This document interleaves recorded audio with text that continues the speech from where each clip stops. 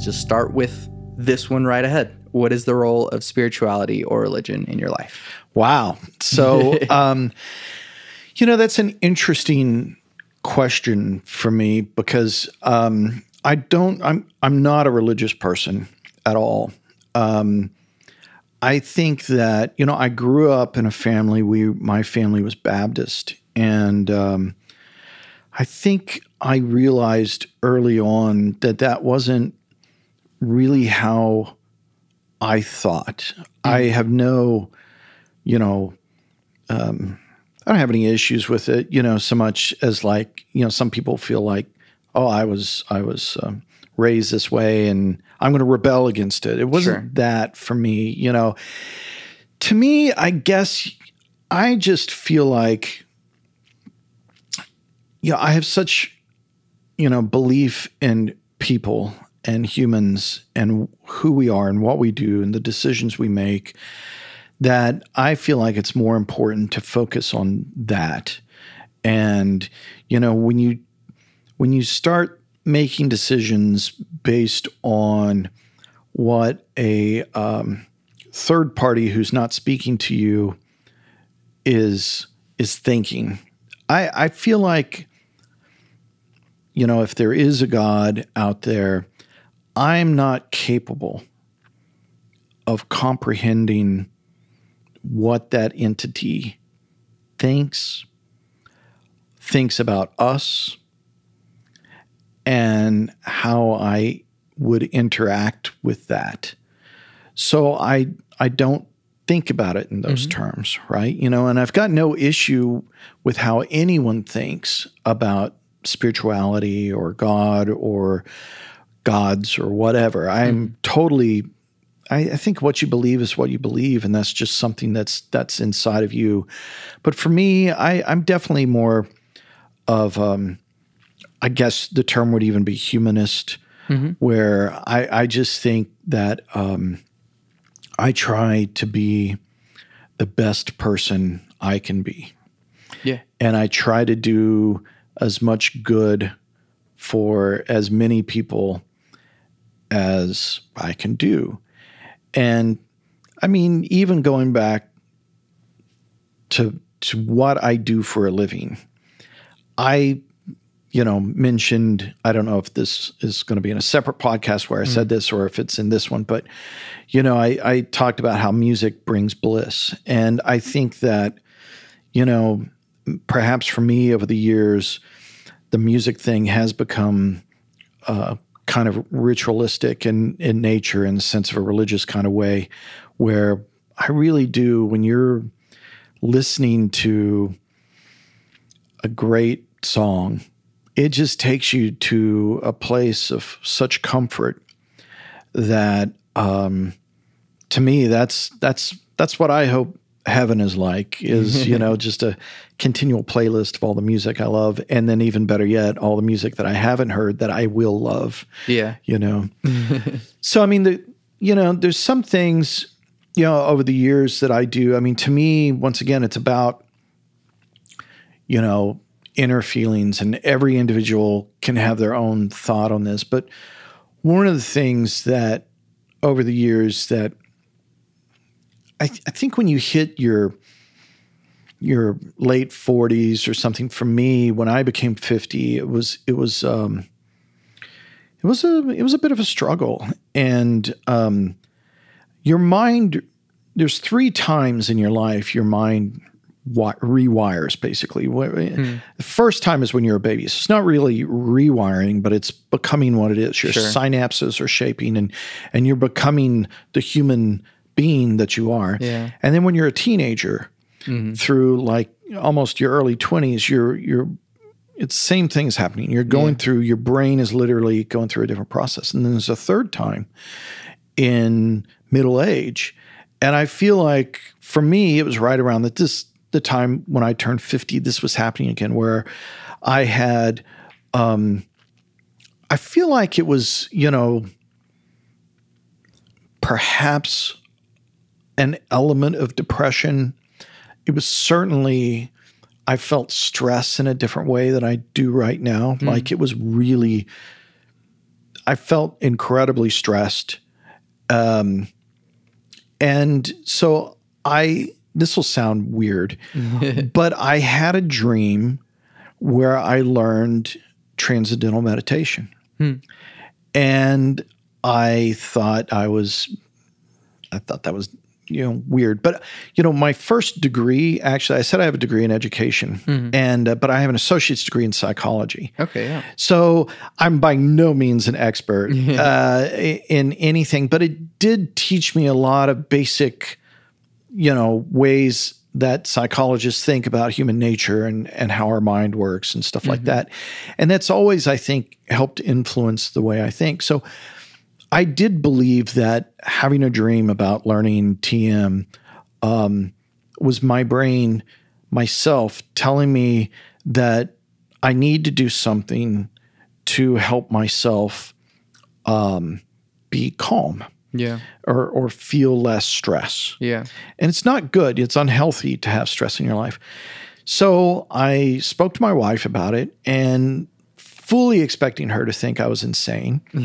And she's like, that might not be a bad idea. Yeah. And so we dug into it and ended up, we were going on vacation in Asheville, North Carolina. And we ended up finding someone there to be able to teach us TM. And we were really lucky to find these great teachers that are really well known in that community. And there was another thing that happened too, actually, before that, which was I had this dream about it. And then we were invited to perform at an event that David Lynch puts together every year. And he raises a lot of money for transcendental meditation. Cool. And at this thing, before the sound check, David Lynch and Bob Roth, who's one of the main guys in the TM organization at this point, his book is great. I forget the name of it. I'm drawing a blank on it, but if you look it up on Amazon, it's a great insight into TM. And anyways, they did a thing where it's like, hey, if you want to come check this out, it's kind of just a basic intro lesson to transcendental meditation. And so, one of the things they repeat over and over is that this isn't a religion. There's nothing religious about this. So that was one of the reasons why I was like, and there's been a lot of medical studies that you can research that prove that when people are in a meditative state, and it doesn't just have to be TM, but when you're in a meditative state, your heart rate goes down. There's all these things that make, physically is better for you. Yeah. And so I took that evidence, and then you have this thing, and there's David Lynch and Bob up there doing this, and it really was as simple as just, okay, close your eyes and let's just be calm and for 20 minutes twice a day. And it was, it wasn't like I had this light go off in me after that, but it felt good and I felt better for it. Yeah. And that's when I was like, we really should dig into this. And so I reached out to the David Lynch Foundation people that I've been dealing with. And I think they were the ones that recommended the people in Asheville, or my wife might have found them. I can't remember now how we ended up with them. But we went, and it's a series of I think you're there, for 3 hours for 3 or 4 days each day. And for us, it sounds weird being on vacation and doing that, but it kind of worked.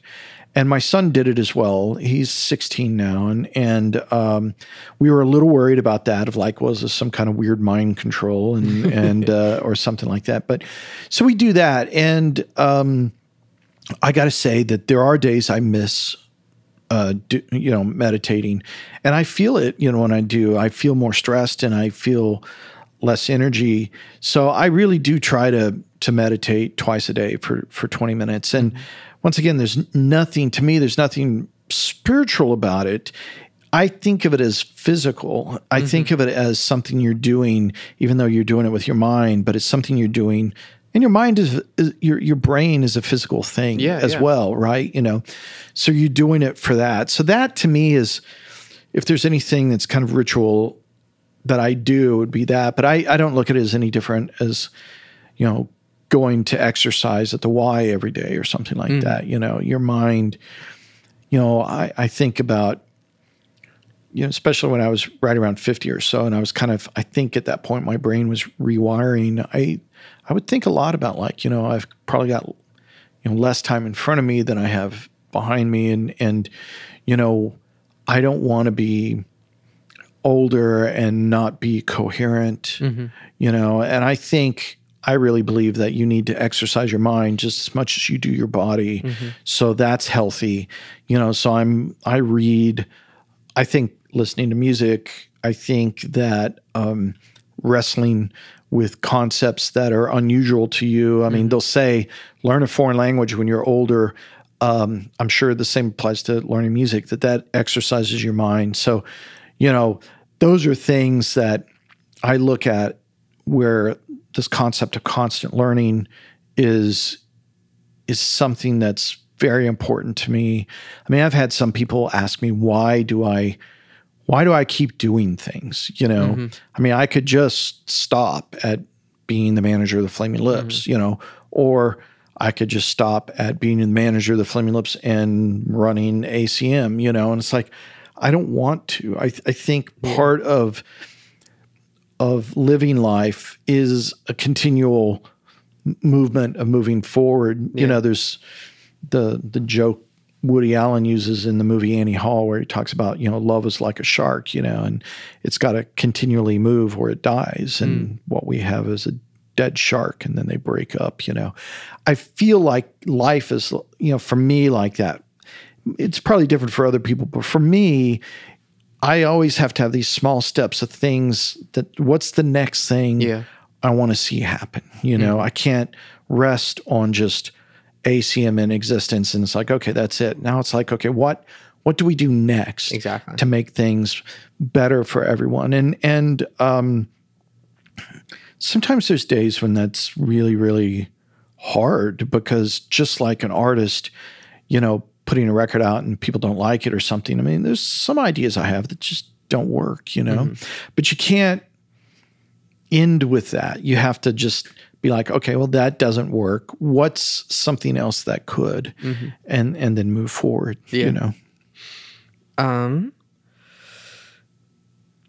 What is your definition of God? Well, I think I touched on it some. I think that, that it's the individual decides what that is. So that definition is different for everyone. But for me, God is something I can't comprehend. That to me is kind of the definition. And I recognize that about myself. So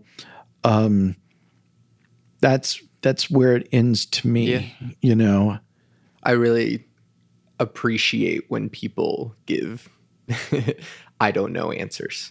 Yeah. Because it's as valid as giving an answer. Well, I mean, it's the whole thing of like, I won't just flat out say there isn't a God, because there might be, but there's no way to know except how you personally feel about it. That's the nature of what this concept of God is for, which tends to make me feel,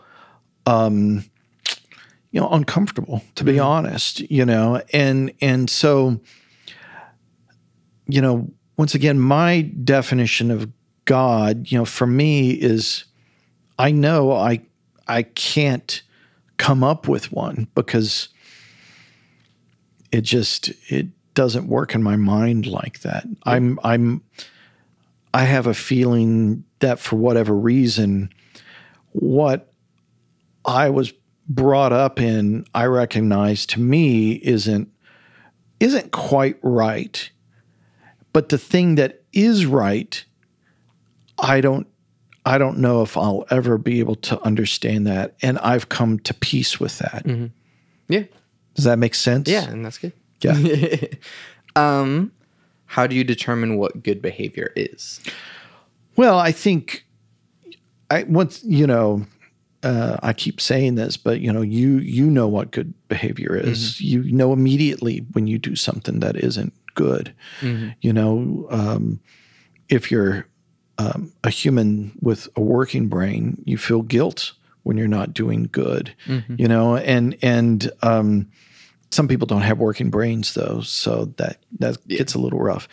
But I mean, I guess to some degree, I live by the golden rule. It's like I want to treat other people like I would want them to treat me. Mm-hmm. And I think my inclination as a human is to immediately like people, to immediately want to help them in ways that I can without hurting myself. Mm-hmm. There's a fine line there. Yeah. But you have to be cognizant of not letting things get in the way of you, because the best thing you can do for other people is for you to be good first, right? Not good in the sense of good or bad, but good in I'm healthy, I'm safe. Then it's just like when you're on an airplane and they tell you if the mask dropped down, put yours on first, and then you put it on your child or whatever. Yeah. Because if you're trying to put on your child and you pass out as you're doing it, you're both going to be hurt, right? Exactly. So it's that same kind of thing. You have to be in a good place to be able to help others and all that. And you also have to know what you are capable of helping people with, right? So to me, that's once again, is why I want to grow the music industry and those things. Exactly. Because I know there's a lot of people here that want to do this. And I know I am one of the luckiest people in the world to have the career I've had and be able to do what I want. I mean, from the time I was 15, working in a record store, I've never wanted to do anything different, right? And to know that I'm, odds are, going to be able to continue the rest of my life doing this thing that I love. Mm-hmm. Now it's my job to help others do that, right? And like with my family, with my son, his dream isn't to be a band manager or work in the music industry. He wants to be an engineer, and not a recording engineer, but a mechanical or aeronautical engineer or something like that, So I'm doing what I can to help other people. And then how I'm helping him is a different kind of way, by helping him go to college and all those kinds of things, but what I'm doing for the community as a whole, I can only do what I know. And what I know well is music stuff, so.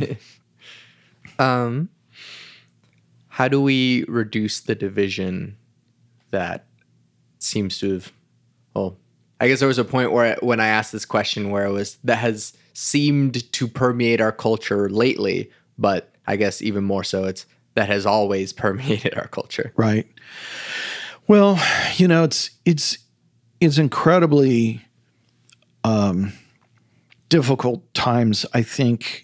And it's not unusual. This is cyclic. As a student of history, you see these things where they come and go, and that actually is really frightening because there's been horrific times in human history when horrible things have happened because people start thinking of some other group of people as lesser than them. So what we do is recognize that people who disagree with you, as long as they're not trying to hurt you, you try to understand why they think the way they do. Mm-hmm. I was not a Trump supporter. And when he became elected, we were having dinner with a group of friends and, everyone at the table was kind of, we're bummed out Trump got elected, except for this one guy who was really quiet. And he was like, well, I voted for Trump. And it's not like anyone attacked him, except I think his wife kind of did. But, I said, well, let's hear. I mean, this is Yeah. who we need to hear. Exactly. Why? What was it? And his answer was simple. He just said, I just wanted to change. And which makes me really sad that Bernie Sanders didn't run against, because I think Hillary would have been a great president, but I think that Bernie would have had a better chance to win against Trump. You know, in hindsight's 2020. Sure. But you know, I think that we need to hear why is there such the divide? And, you know, sometimes I think we have to step back from fighting the smaller fights and work on the bigger things. And it's really easy. I think that some groups of people can focus on such a big picture, and then others simultaneously that are working against them focus on such a small thing that you're not even it's not even like there's a fight. Yeah, you know, it's just this total disconnect. And we've reached this total disconnect, and everyone is in their little silos, and they're terrified for some aspect of who they are. And, you know, for me, I could be terrified because it's shifting where it's not going to be older white guys in charge of everything, right? I could look at that and be terrified. You know, I'm not, because I have faith in people as a whole. And I like that America is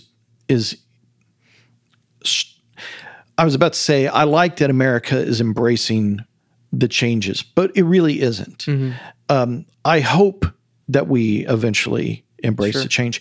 It's inevitable. We will. And I think that's why there is such a divide now between people here in the US, that the people that don't want change to happen because you get comfortable with how things have always been. And it's strangely not just older people, right?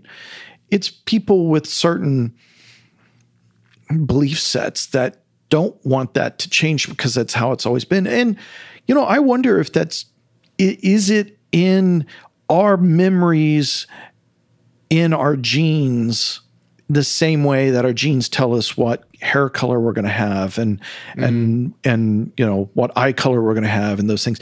Are things in us like memories? You know, is there something that gives us an inclination towards totalitarianism versus democracy? I don't know. Sure. But you kind of wonder because these things keep popping up. I mean, just even with the elections that just happened in Europe right now, and it's the whole world, even India, they're switching to, you know, a lot of these people are being elected based on, I think, fear of change, you know, and so much change has happened so quickly because of the internet and because of how information is available to anyone to learn about anything in a second, right? You know, you just type something in and all this information pops up about something. For governments, for people that have been in power a long time, for a lot of religious leaders, this is a frightening thing because it's shaping, you know, it's reshaping everything. It's a paradigm shift. And, you know, in a micro view of it, you could look at the music industry and it's in the same boat where it's like people can download everything for free. Yeah. You know, for a decade there, the music industry was terrified of like what's happening. Yeah. Well, now streaming has proven to be profitable and it's a different thing. But even that's not the end result, right? You know, we're probably not even halfway to where it's going to end up being for another 20, 30 years, you know. At some point, we'll probably just be able to think about music and it be, you know, in our brains, you know. I'm not, because I like the experience, but I agree. I mean, I have my records and turntable and, you know, I still love CDs though. And I love it all. I mean, I really do. I mean, I can't, you know, now that I have, and this will date me as well, but you know, my iPhone which I was about to call an iPod, but you know, when we first traveled with Flaming Lips, you know, I would literally take a notebook full of CDs and have a portable CD player and have like 50 CDs with me. Now it's like, you know, when the iPod came out, you could have hundreds and hundreds and hundreds of records. I mean, it's just, we're in the best of times. This is the other thing that people need to remember, is that we're always in the best of times. Going forward is always better than the past. There might be things you're nostalgic for in the past, but that doesn't mean it's better. It just means it's something that you loved from back then. Yeah. And I guess I'm always happy with, let's move forward. Let's move forward. Yeah. Which really transitions into my next question really well. What makes you optimistic about our future?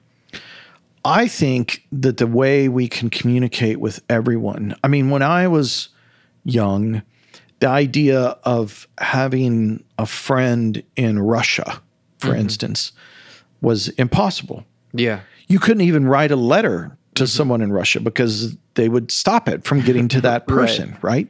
But now we can communicate with anyone, anywhere, immediately. Yeah. You know, it's not perfect yet, but we're getting to that point.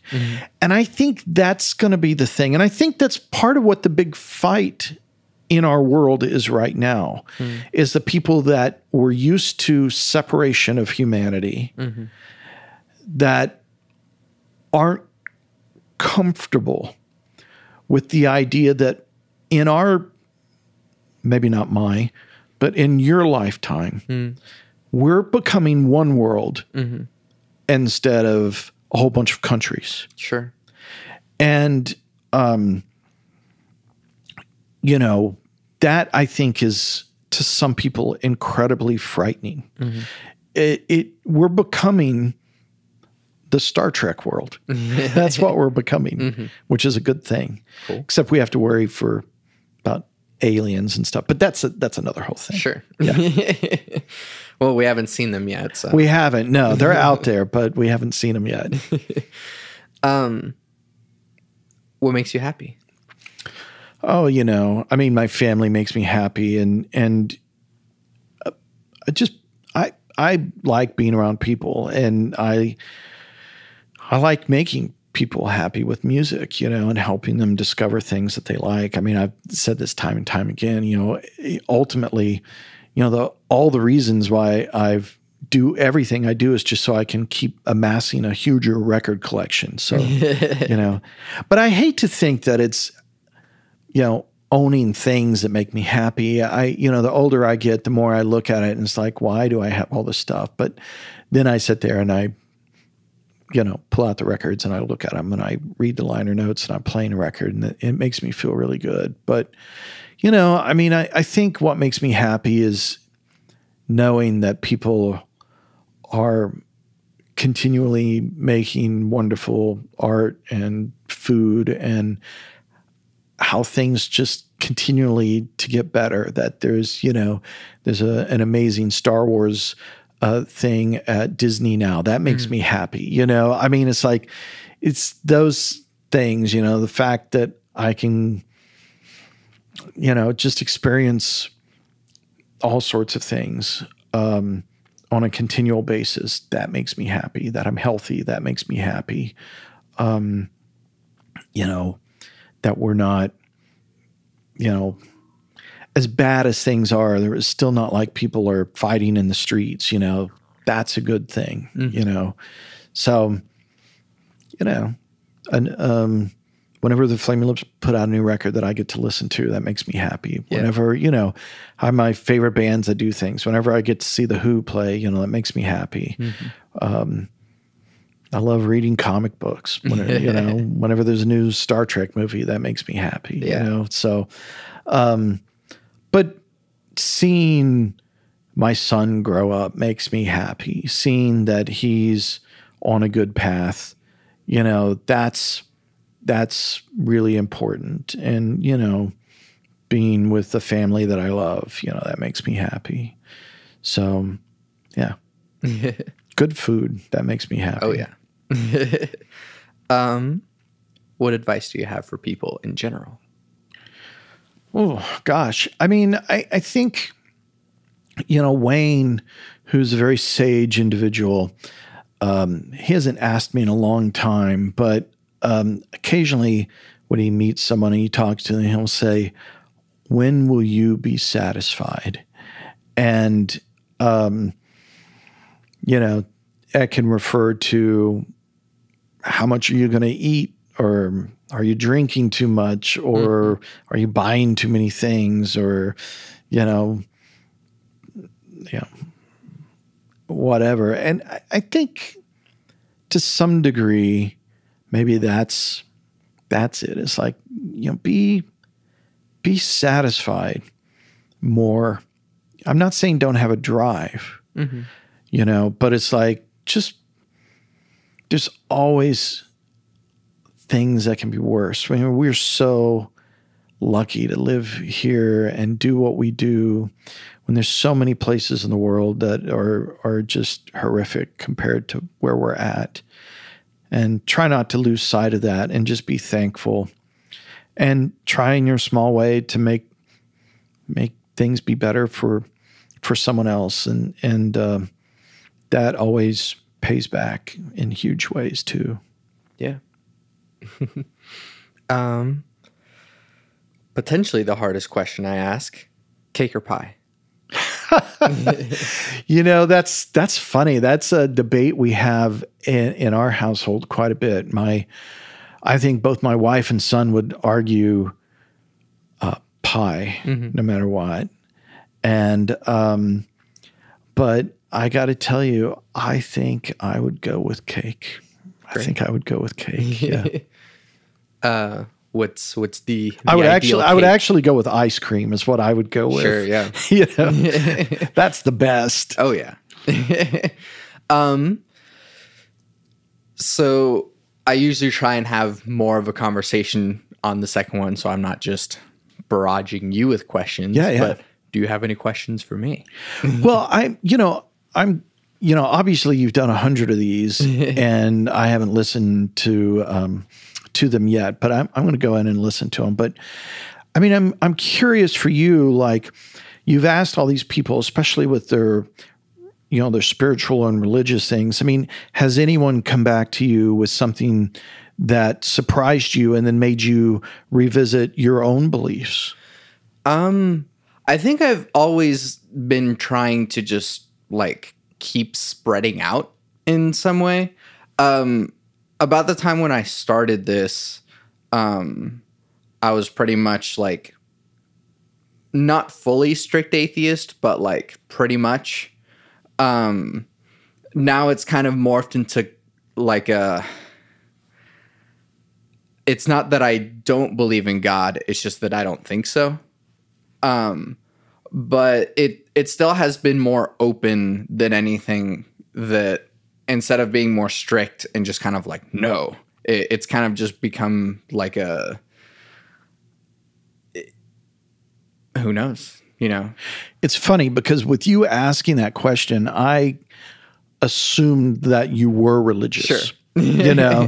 I was, so I was a little like, okay, well, I don't want to say anything. And I don't ever want to say anything to offend anyone, because I have no issues with anyone's belief. And I don't either, which is kind of why I keep asking it. Yeah.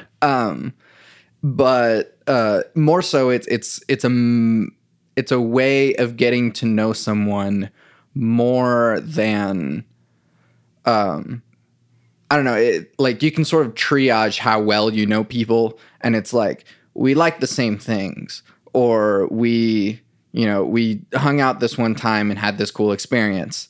But then there's like, we've talked about the nature of the universe and existence. And that's a level that I really enjoy getting to with people, because it really gets to the core of who a person is without necessarily having to, go on a road trip with them or something. Right. Or, watching a whole bunch of movies that they've seen too, so you can relate on that. Yeah. And so it's a way of getting to know people on a deeper level without, it's just more straightforward. Right. And I think it really gets to the core of who people are and what sort of drives who they are. Has there been anyone that was just like, I can't answer that? Yeah, so which is why I asked the question before recording is like, is there anything that's off limits? Can you not answer these questions? Right. And I won't say who, but like some of them I just didn't ask the question because they asked not to answer them. Right. And there's some people who, for other reasons kind of stayed ambiguous with it so that they had to avoid, I don't know, especially in Oklahoma, the religion is a bigger part of people's lives that sometimes it is harder to. It's almost like coming out. Exactly. You might not want your family or people to know, that are, close to you. I mean, I think that, with my parents, my mother in particular, she's still very deeply religious. And I think she probably knows kind of where I'm at, but we don't talk about it. Right. And I'm sure she's fearful for my soul. And I don't want her to have that burden. So I don't talk about it very often. Sure. And no offense to your podcast, but my mom is nearly 80 and she doesn't listen to podcasts, so I'm not worried about that, But, being in a place where to some degree, I am a face that's out there for the university and stuff, I always have to be, very cognizant of that as well. Right. But I think that also it's good to have people that have opinions that are the face of things rather than just treating it as like, nope, I don't even touch this subject whatsoever. Like, I appreciate that, we're all humans. We all have beliefs and different opinions and stuff, and that's okay. And part of the educational process is having the conversations and being able to, well, I think this because of this, and you can think otherwise, and let's talk about it. Well, my management company is called Hellfire. So, I mean, even back, when I started that, there was an element of like, well, my family are probably going to think that me getting in the music business is a bad idea, so I might as well just call it Hellfire, And, but I am curious. I mean, talking to that many people now, how many percentage-wise do you think consider themselves atheist versus? I think there haven't been many who just say atheist because it also it has like a negative connotation because of, I think Richard Dawkins is like the smuggest of atheists, and he I feel like as someone who kind of identifies as atheist, it's like people who are that smug about it make me look bad because I have to use the same title. I agree. Yeah. And so I feel like less people use atheist and more people just say like, religion isn't a part of my life. And I think it's probably also because of the sample that I get, which is like a lot of musicians in like ACM and stuff. So it's probably more, well, I'm not very religious. But there have been quite a few people who are also pretty religious and pretty open about it. And I really appreciate that they are. Yeah. Because in that sense too, being in a generally more liberal environment that is music school, the fact that there are people that are still willing to, well, no, I know that there's probably a lot of pressure at this age and this time and place for me to not be religious, but I'm here and this is what I am. And I really appreciate that a lot too. Yeah. I think it's interesting too how many of the students here are involved in churches as, part of the bands that perform at churches and stuff, regardless of whether they're religious or not, and I think that's intriguing to me as well, I think it's a beautiful thing to be able to participate in music no matter what. Yeah, I agree. And I think that regardless of what it is you could be doing worse things with music. You could be actually doing, harmful things or encouraging harmful things. I think there's a whole subset of like Nazi propaganda music, which is really weird. But even if I'm not religious, I would rather play in like a church band than do something actually harmful or promoting actual violence. Have you ever read any Sam Harris? Yes. His podcast is probably my favorite podcast. And I appreciate the way that Sam Harris is not an atheist in the traditional sense that we've come to know it as, but he I've read most of his books. I think Lying and one of the other sort of smaller ones. Right. I have read End of Faith. Some of the smaller ones I haven't read, but I've read pretty much all of them. And I think that it's less a stance of anti-religious people and more a stance of anti-religion for the sake of the power of belief. Yeah. Well, I think it's, to me, it's about, once again, making decisions that there's a band out there. Oh, yeah. It's like making decisions that affect other people than you based on your faith is the thing that I get very uncomfortable with. We're going to invade this country because they're heathens, Sure. I mean, that's an extreme example, right.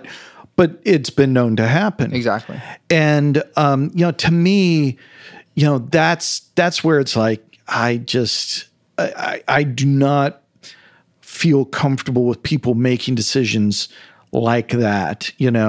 If it's simply a matter of how you connect to God or whomever, personally, I'm all for that. But the second it turns into decisions made that affect the workings of everyday life for people that don't believe the same way you do, that's when I get incredibly uncomfortable, and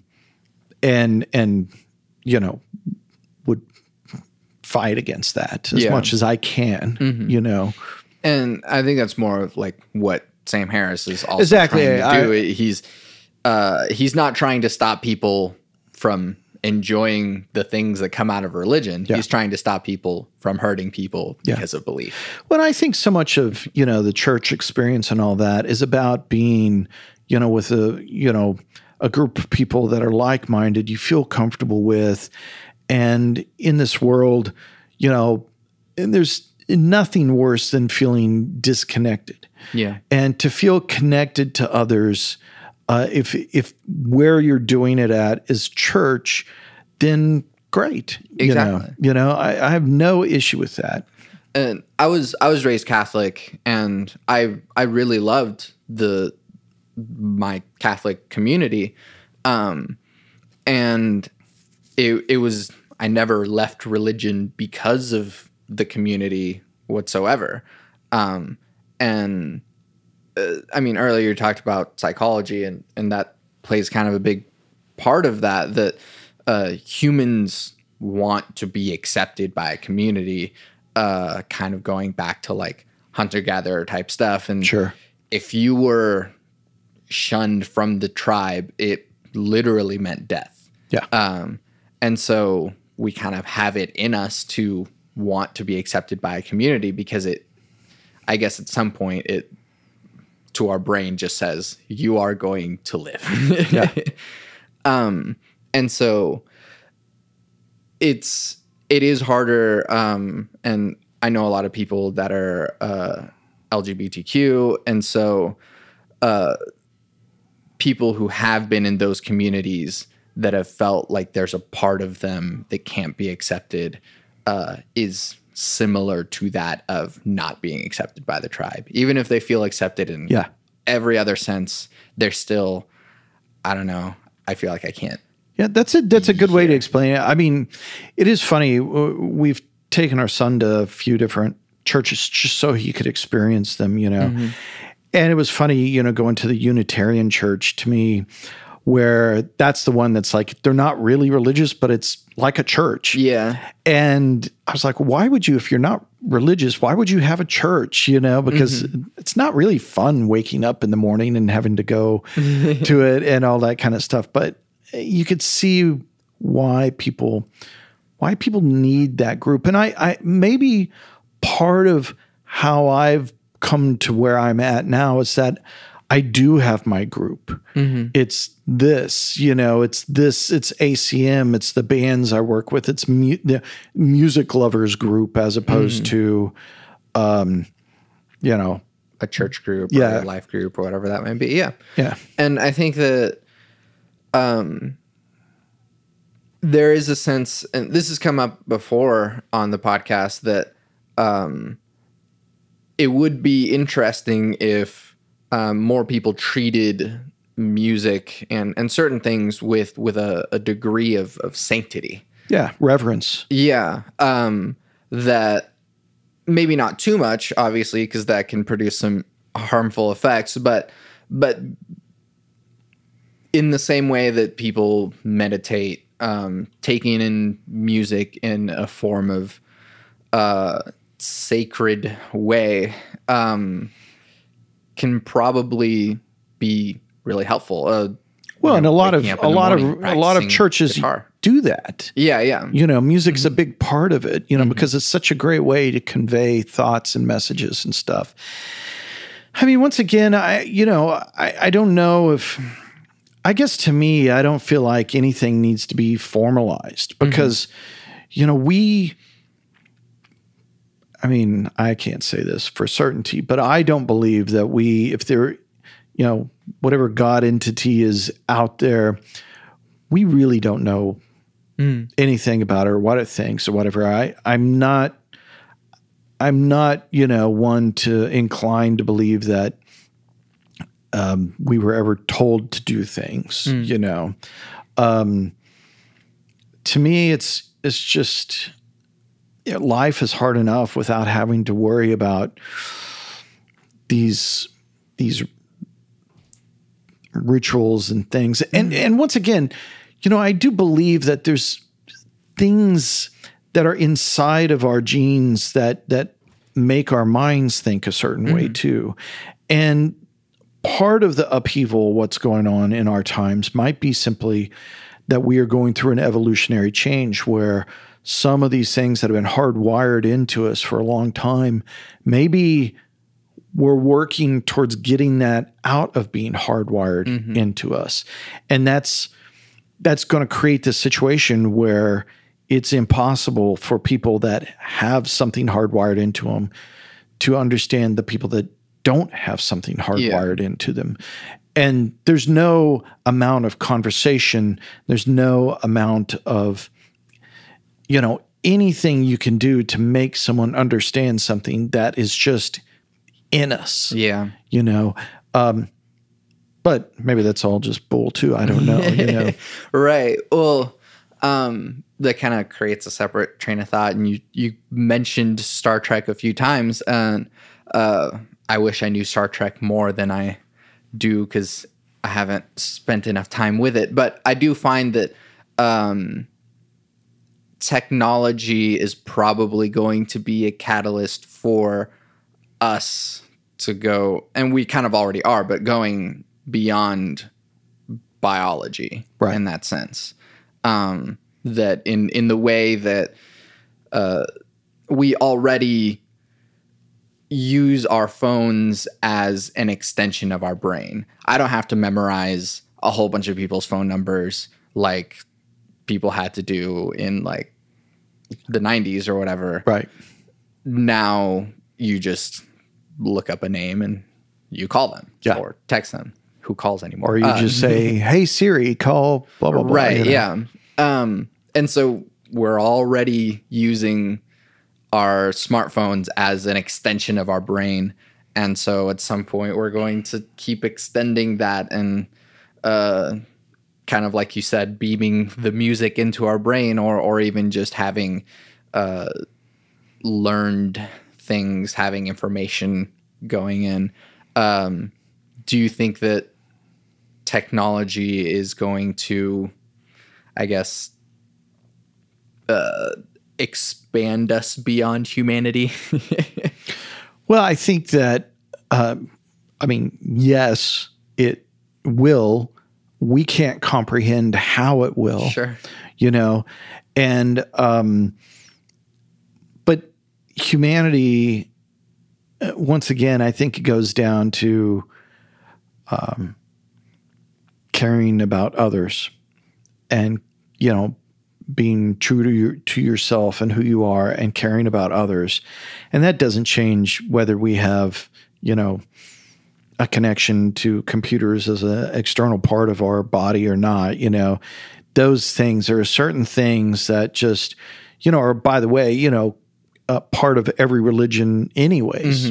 Be good to others. That's these concepts in every religion are basically the same for good reason. We all know inherently what's right and what's wrong. Not saying that a kid stealing a piece of bubble gum doesn't understand whether that's right or wrong. They might not understand the concept that they don't own it. Sure. Right.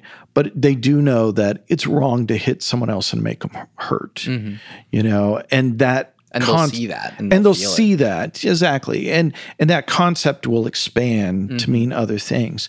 So, that to me is humanity, and that to me is never going to change. The capability to love, the capability to hate. Those things are part of humanity, whether we want them there or not. And any technology that, unless we create technology that can remove emotional responses from us, isn't going to change that. The scary thing is who's going to control that technology, and then what is the end result that they want. And you don't know. They might not even be evil, quote unquote, but they might accidentally do something that ends up just messing everything up. But I don't know. I've seen enough and read enough science fiction that, it'll all work out in the end. Maybe.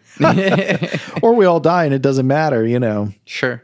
And I love cyberpunk, so it's like sometimes those are pretty pessimistic, but yeah. I guess one of the last things, where do you hope the Oklahoma music industry goes? How do you hope to shape it in a direction? Well, I see a place in the future where we have some record labels that are based here. We have artists that instead of having to leave to become successful, they can stay here just like the Flaming Lips have.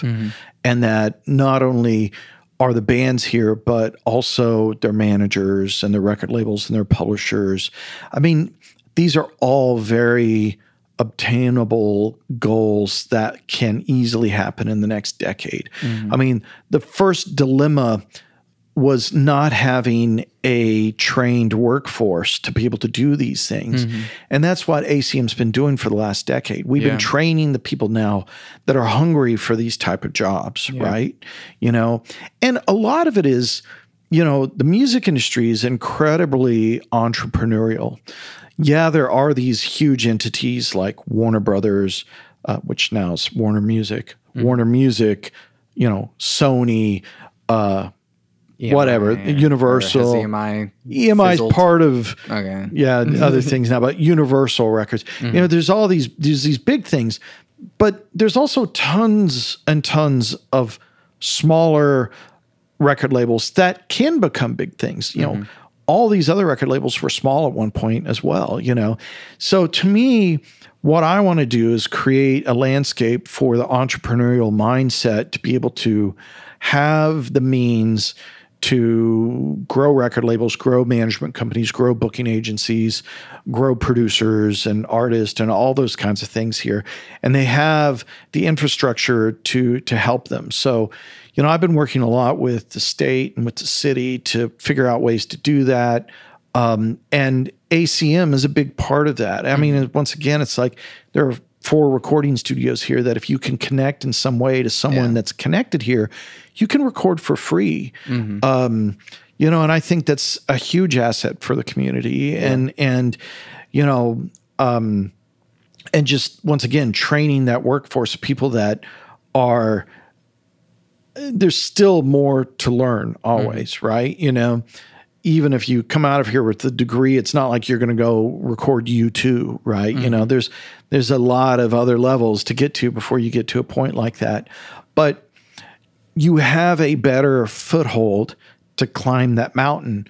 Whereas before, it was just luck. There was only luck. And luck is still a part of everything, but now you can weigh the dice with certain skill sets to where hopefully the odds are better in your favor because you have had, you know, the training and you have resources available to you.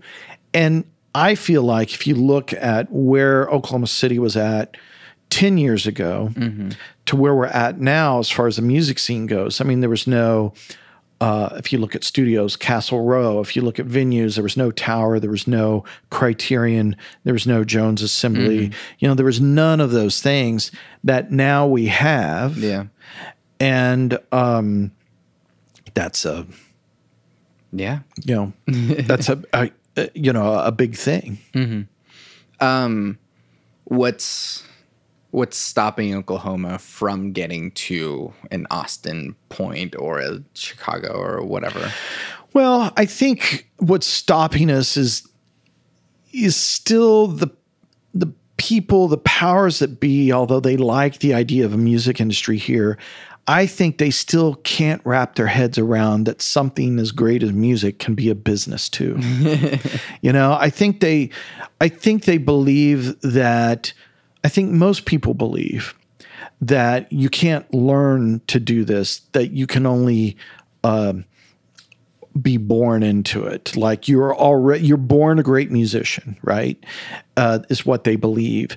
And that because you're a great musician, these other things come as well. And that's just not the case. Yeah.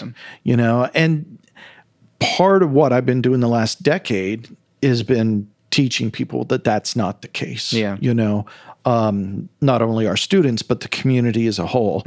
And there's also this, you know, thing where people, you know, like I said, I'm 53 now, and a lot of people that are mayors and on city council and things like that are my age or younger.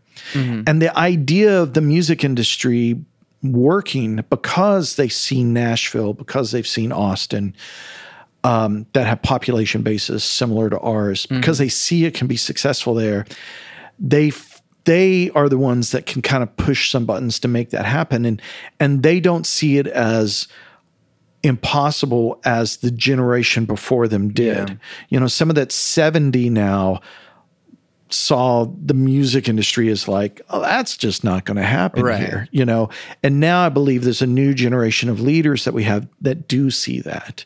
So now it's our job to explain to them the paths we can take to make that happen. Yeah. Scott, thank you for doing this with me. Yeah, thanks. This was fun. Yeah. Do you have stuff to plug? Well, you know, we're enrolling at the school. So, you know, if you are interested in, you know, going to school here, hit us up, you know, and you know, we teach people to be performers, producers. We teach various aspects of the music business. So I'd love for you to come tour the school and see what we're doing, you know, and see what that's all about. I have 2 albums coming out soon that I'm involved in. One is a band called Night Moves. It's a band from Minneapolis that I co-manage with Scott Marsh, who works at the Jones and books all the bands there and everything. And their record's coming out June 28th on Domino Records. And they're amazing. They're really great. Young band. It's their 3rd album. This is the first one I've worked with them on. And then they'll be touring as well. And the Flaming Lips have a record coming out on in mid-July called The King's Mouth, which we released for Record Store Day already, but it's going out for wide release now. So it'll be on stream. You'll be able to stream it, and there'll be CDs, and there'll be, instead of gold vinyl, there'll be black vinyl copies of it available. And that's kind of it. Color Music have a record that came out recently. And they're working on a new record as well. They're very prolific. Oh, yeah. And then there's just, I just, all the bands from here. I mean, there's so many great artists. There's this band, the Sweet Talkers, that came to visit me the other day, and their EP is really great. They're a band that needs to change their name, but I'll let them, I'll let them figure that out. But it's not a bad name. It's just there's other Sweet Talkers, so it gets confusing. One of my favorite bands here is the Love Seats, who are also perform under the name Chelsea Days with a couple extra guys. I really dig what they're doing. There's so many things that are involved here. I always so happy with Dante Jones, who's one of our alums, who has a band called They that's on Warner Music. I think he's great. But I'm almost just as curious about the other things he produces and other songs he works on and stuff like that. Yeah. So, it's just never ending. Keep an eye on the, Facebook pages for ACM and for Hellfire, which is my management company, Hellfire Enterprises Limited. I post a lot of stuff on that. And just, those are the things I want to plug, I guess. Yeah. Listen to and pay for the music. Yeah. Yeah. These days, streaming is great. Just listen and listen and listen. Yeah. And I will say that, now that I'm a graduate, but ACM has been a huge part of my life, my formation as a person, and foundational for where my career is going to go. So I think that I wouldn't be who I am without ACM. Yeah, me neither. It goes both ways. It's like I'm a different person because of all of you that I've gotten to know and everything that you guys have done. I recently got this award from the governor, for the Arts and Education Governor's Arts Award. And, I've said this time and time again, and I really believe it. I didn't get it. The school got it. Our students got it. It was about, all the things that we collectively do. I was just the representative for that. And, this hopefully, it makes me really happy to hear you say that, because that's what I want, is just this to be a catalyst for you to be able to do something you really want to do and make a good living doing that and be happy. So that's the next step, making a living, but that's a separate thing. Well, maybe you'll become this huge podcaster and people will spend lots of money wanting you to sponsor them and all that kind of stuff. So we'll see. Yeah. Well, again, thank you for doing this. Thanks for having me. Yeah. I'm Santiago Ramones. Scott Booker. You can find everything that I do on my website, santiagoramones.com. I make music. You can find my demo on my website, Songs with Words, and you can pay money for that or not. Pay whatever you want. And then you can find this podcast on all of the places that you can listen to podcasts, on Apple Podcasts, on Spotify, on Stitcher. Himalaya is a cool thing. I think they have like tip jars or something. So if you want to give me money, that'll be a neat thing. And I always end my podcast with my 3 things. They shape my life philosophy. Those 3 things are: love never fails, it's going to be okay, I might be wrong.